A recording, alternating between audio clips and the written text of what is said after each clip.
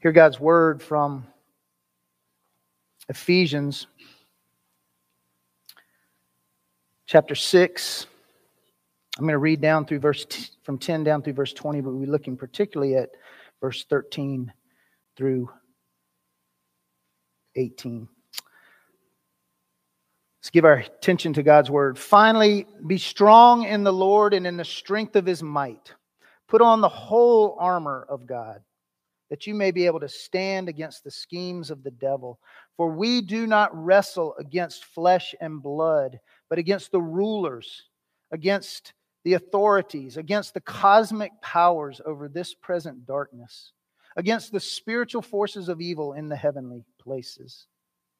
Therefore, take up the whole armor of God, that you may be able to withstand in the evil day, and having done all, to stand firm. Stand, therefore, having fastened on the belt of truth, having put on the breastplate of righteousness, and as shoes for your feet, having put on the readiness given by the gospel of peace.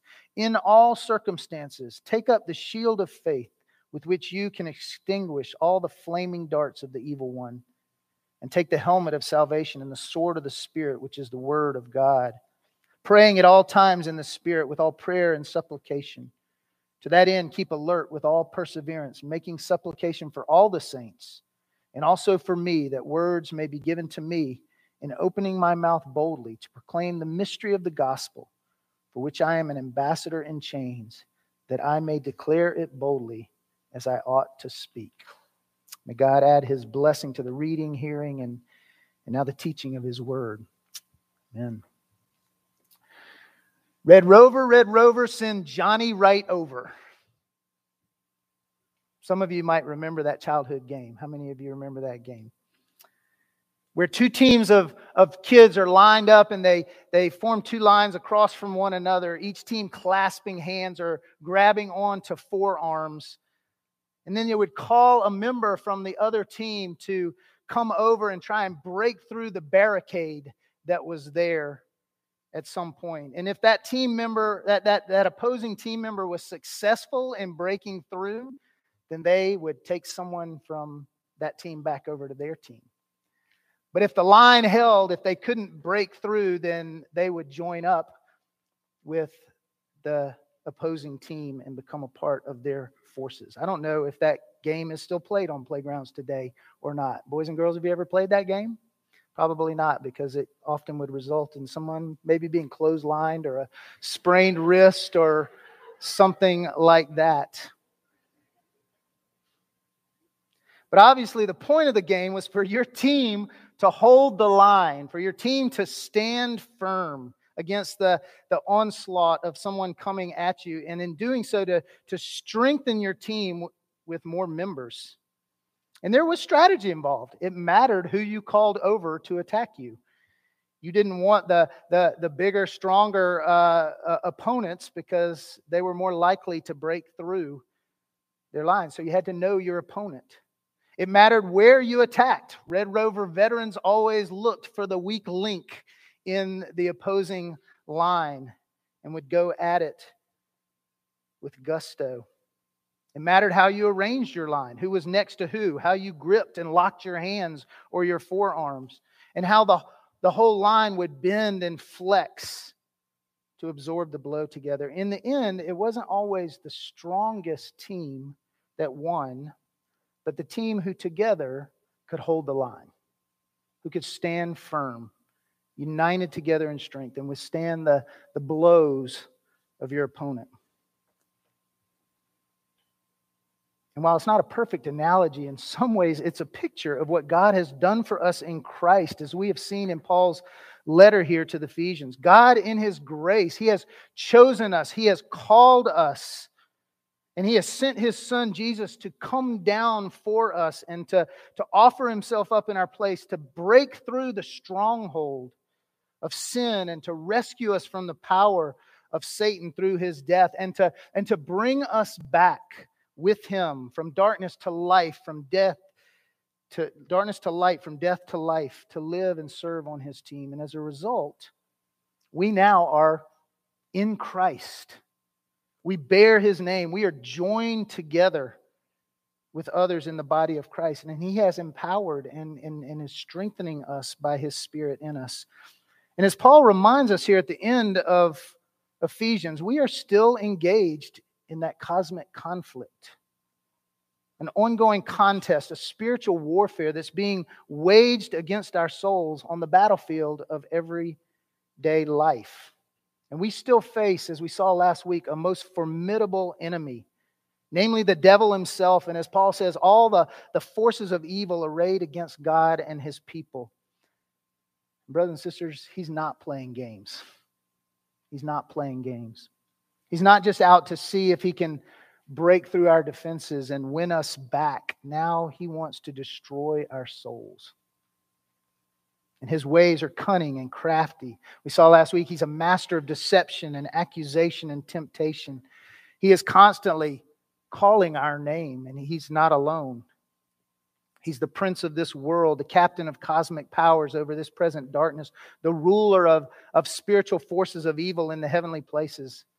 And Paul says our struggle is not against flesh and blood, but it's a spiritual battle against a very real, very evil, very powerful enemy.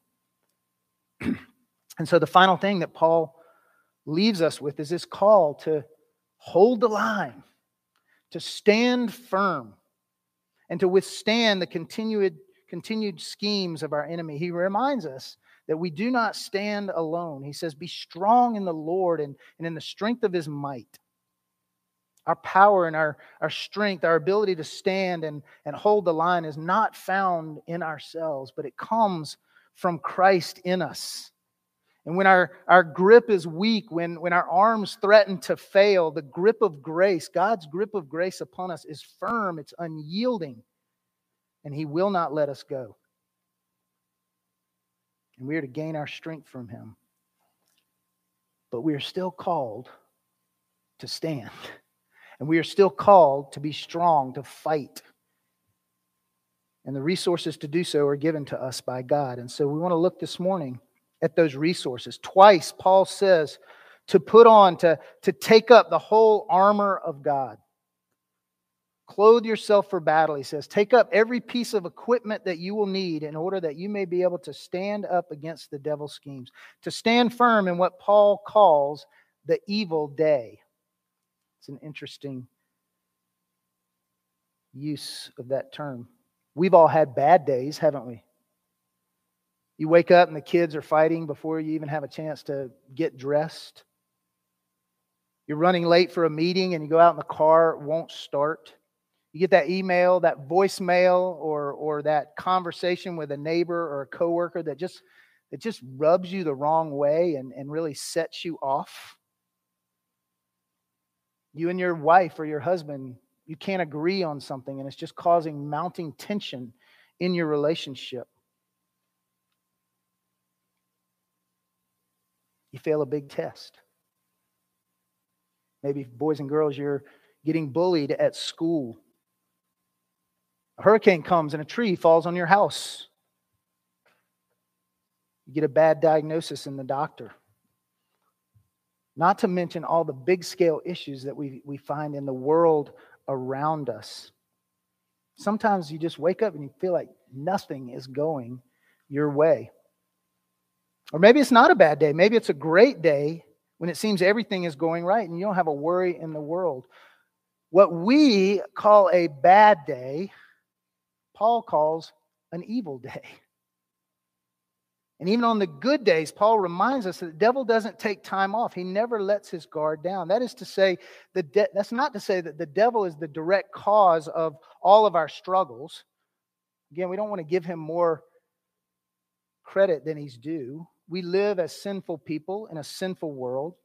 Sometimes our bad days are caused by our own sin. Sometimes they're caused by the sin of others. Sometimes they're just the result of circumstances that are beyond our control. But Satan takes advantage of those opportunities. He will stoke our self-pity or our self-righteousness. He will use your anger, as Paul said back in chapter 4, to gain a foothold. Earlier in chapter 5, Paul warns us to be alert, take care how we walk, making the best use of the time. Why? Because The days are evil. In other words, we live now in this world and in days where our enemy, though ultimately defeated, is still on the prowl. And all of us have days where that evil assault is particularly intense. And Paul says, be on your guard. Take up the armor of God. Stand firm in the evil day. And so we do so in the strength of Christ by putting on and taking up the armor that God has provided for that purpose. And three things Paul emphasizes here about this armor. He notes, first, its sufficiency.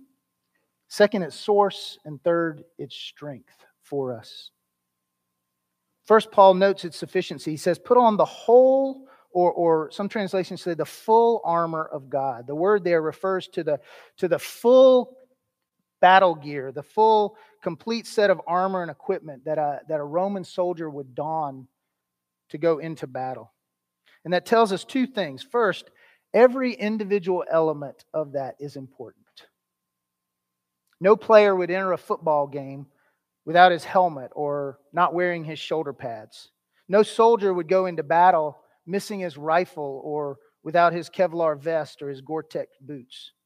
To do so puts him not only in danger, but it hampers his ability to carry out the mission and gives his opponent a distinct advantage. And likewise, as believers, God has given us the full armor, the complete set, all that we need for the battle, and every part of it is important. The Christian who says, I don't really need to spend time in God's Word. I know it.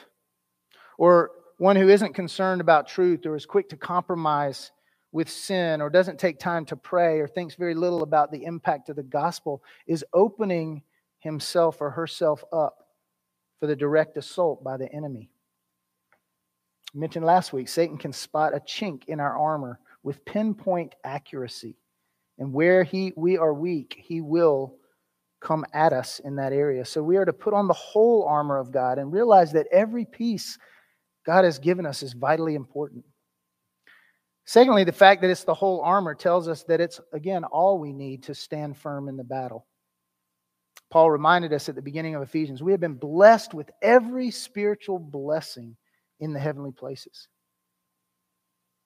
Peter says over in his letter that God has given us everything we need for life and godliness. And Paul is reminding us here that includes everything we need to stand firm in the battle of faith. Sometimes I think as Christians, and particularly maybe as American Christians, we're looking for that spiritual atom bomb. We're looking for that one thing that we can just drop on all our problems and all our struggles, and boom, they'll be gone. They'll disappear. If we could just read the right book, if we could just find the right church, if we could talk to the right counselor, if we could just get involved in the right ministry or do this or that particular action, religious ritual, then kaboom, everything will be taken care of. Now, that's not to minimize the benefits of some of those things, but they are not substitutes for that which God has provided us in the battle. If we leave behind the belt of truth or the breastplate of righteousness or the shield of faith or the sword of God's word in order to take up the water pistol of pop psychology or the foam shield of a feel-good prosperity gospel or the flimsy breastplate of our own willpower and coping skills, then we're headed for disaster. The full armor of God is what we need and what is given to us and what is necessary and sufficient for the struggles we are engaged in. So Paul notes its sufficiency. It is the full armor, but he also points out to its divine source. He says it's the whole armor of God. These weapons of our warfare are not our human inventions, and they are supernatural gifts of God's grace. It's possible and probable that Paul, who's writing from prison under Roman guard, had in mind the various parts of a Roman soldier's battle gear as he paints this picture of God's armor. But that's not the primary thing on his mind in this analogy that he uses. Paul here is drawing upon the language of the Old Testament. Particularly, he's drawing upon the picture in Isaiah of the Lord himself, the promised Messiah, the coming servant of the Lord, equipped for battle against his enemies. In Isaiah chapter 11, speaking of the righteous branch from the stump of Jesse, who would come to judge in righteousness, we're told this of him: he shall strike the earth with the rod of his mouth. Righteousness shall be the belt of his waist, and faithfulness the belt of his loins. Then in Isaiah 52, verse 7, the Lord speaking of salvation, that familiar verse we know, it says, how beautiful upon the mountains are the feet of him who brings good news, who publishes peace and brings good news of salvation, who says to the people of Zion, your God reigns. That is the Lord bringing that message to his people. And Paul undoubtedly had in mind Isaiah 59, where having seen the rebellion and the sin and the injustice and treachery against him by the people, seeing that justice had failed and righteousness had been cast aside, that truth had been abandoned, it says the Lord saw that there was no one to intervene, and so the Lord said of himself, he puts on the righteousness as his breastplate and the helmet of salvation on his head. And Jesus comes in vengeance to pour out wrath upon his enemies at the end of the day. And then at the end of that passage, we're told the Redeemer will come to Zion, to those in Jacob who repent of their sins.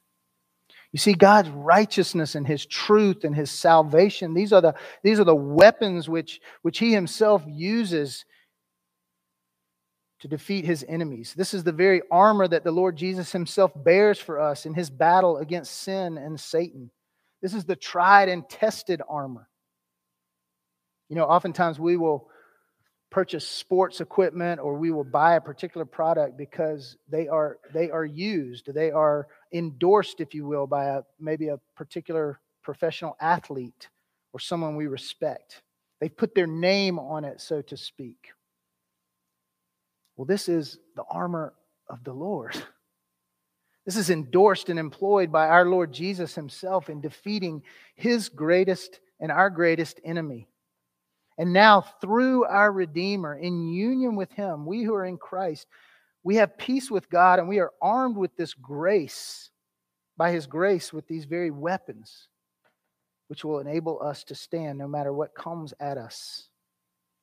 So it's the full armor that we need, and it's the armor of God that we bear. And then Paul points us to the strength that it gives as he lists the various elements. What is that armor?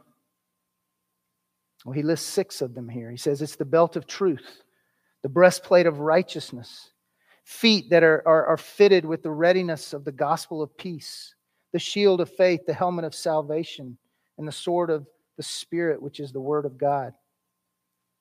Notice again, each of these are gifts that God has given us. We could say that these are the blessings with which we have been blessed in the heavenly places in the gospel. God has revealed himself and his truth to us in Christ. He has shown us the reality and opened our eyes to who he is and how he relates to this world. And like the belt which holds everything together for the soldier, truth is that which girds us up in the battle against the evil schemes of Satan. If we want to stand firm in the faith, we need to be people who stand firm in the truth, who know the truth, who love the truth. All that we do needs to be grounded in truth and flow through a biblical worldview, filtered and seen in light of God's revelation to us in Christ. And this is why the knowledge of God's word and doctrine are so vital. But it's not just knowing the truth, it's living by it. We are characterized by honesty, by integrity, by speaking the truth in love, as Paul said earlier, and holding truth in high regard. Fasten on the belt of truth. Gird up your life with that which God has made known and revealed as true in this world and through his Son Jesus. And put on the breastplate of righteousness, he says. Righteousness means being right with God, being cleansed from our sin, being justified before the Lord, and made holy by Jesus' sacrifice, and then living out that righteousness in obedience to God's word. And 2 Corinthians tells us that Jesus became sin for us in order that we might become the righteousness of God. Think about that. God has given you His righteousness, His perfect standing. And so when Satan stands to accuse us, when he would go at our very heart and our conscience with condemnation for our failures or our sins, we stand not in a righteousness of our own. Otherwise, we would crumble. But that which has been given to us, the righteousness of Christ, which is now ours by virtue of His death and resurrection. And we have been united with Him in such a way that we now are holy in God's sight. And we now have the power to live out that righteousness in obedience to God's word. And so not only do we love God's truth, but we seek to live according to it. And when our lives are characterized by walking in that manner worthy of our calling, a love for doing what is right, then we are guarded. We are less apt to be led astray and to succumb to Satan's tactics. When we put on the breastplate of righteousness, we stand in Christ, fully forgiven, fully accepted, fully justified before our God. And no accusation, no attack of Satan can stick. As we live out and grow in that righteousness, we are able to resist his temptations. And then the gospel of peace. It's the good news of Jesus Christ, which brings peace with God. And Paul says our feet are fitted with the readiness of the gospel. A soldier had to be ready at a moment's notice. And the Roman soldier was fitted with boots that made both for firm footing in battle as well as for ease of travel in long marches. And so when Paul says that our feet need to be shod with the readiness that comes from the gospel, I think he first means that in this battle we stand firm on the peace that the gospel gives to us in Christ. Jesus said, "My peace I give you, not as the world gives you. In this world you will have trouble, but I have overcome the world." And standing firm in the gospel means we know the outcome of the battle. Jesus wins, and we can rest in that truth even as we engage in the ongoing conflict. But not only do we stand firm in the gospel, we're also called to be ready to move out with the gospel, to take that good news of peace out with us. It's one thing to take an enemy prisoner in a battle, but it's another to recruit them over to your side. And so Satan hates the gospel because it announces amnesty to those who are previously in his ranks. It's the power of God for salvation, and it leads to desertion in his own army. And so thus, when our feet are ready with the gospel, we become the messengers of peace to those who do not know peace. And Paul talks about the shield of faith and the helmet of salvation, believing and trusting God's promises, leaning on the salvation that is ours because we belong to God.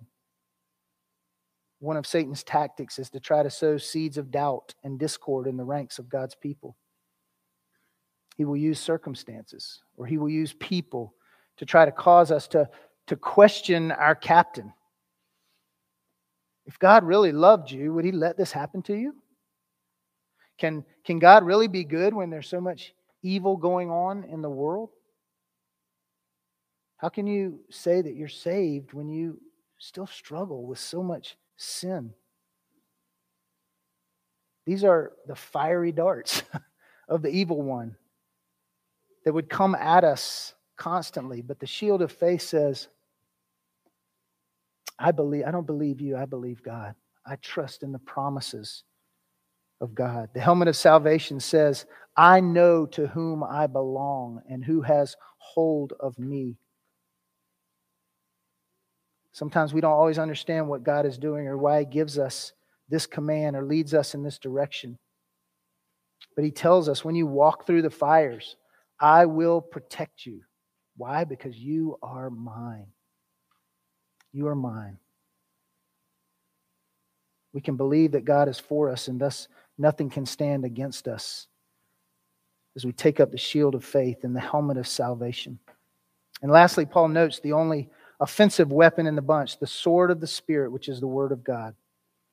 If we don't have the Word, then we may be able to resist for a short while, but ultimately we will be overcome. The Word is the double-edged sword that puts us on the offensive. And that's what we see Jesus doing. It was His weapon in the wilderness as He stood against Satan's temptations. He returned fire with the truth of God's Word. In fact, the rest of this armor, that truth, that righteousness, that faith and salvation, the gospel, all to some degree revolve around what God has revealed to us in His Word. And so if we are to take our stand when the day of evil comes, to remain standing, we must rely on God's Word. We must open it up and have it opened up to us by His Spirit at work in us and used by us through His Spirit who makes that Word effective. So truth, righteousness, the gospel, faith, salvation, the Word, these are the gifts of God. This is the armor, the whole armor with which He has equipped us for the battle. But look what Paul says. Put them on. Take it up. We have this arsenal at our disposal, but we have to take it up. Not just on Sunday. These things must permeate our lives every day. We have to pursue truth. We have to cultivate righteousness that comes from Christ Himself. We have to proclaim the gospel to our own hearts and to others. We have to live by faith, trusting in God's promises, even when we don't see how those things may work out. We have to look to and learn from and lean on God's Word each and every day. And as we do, we not only grow stronger and more skilled in battle, but in the end, will be found standing firm. And let me close with this. The taking up of this armor is a corporate endeavor. Like the linking of the arms in the children's game Red Rover, we are linked together in this battle of faith. The call here is not for you just by yourself. In fact, all of this is in the plural. The call here is for y'all, for us together, to put on the whole armor of God, the whole church, to take up the whole armor with which God has equipped us. And thus we have a responsibility to fight for and with one another. Not with one another like fighting against each other, but fight side by side together. When our brothers and sisters' grip is weakening, to come alongside and encourage, to strengthen, to pray for, to build them up in the faith. To the extent that you isolate yourself from the church and from other believers, you make yourself vulnerable to the attacks of the enemy. Like a prowling lion seeks to separate his prey from the rest of the herd, Satan loves to get us isolated and alone. And so being a part of the body is key. And lastly, remember that in Christ you're never alone. Jesus is the one who came down and endured every temptation that we could ever undergo. He resisted fully the greatest of temptations there in the desert. And then He offered Himself up on the cross in our place,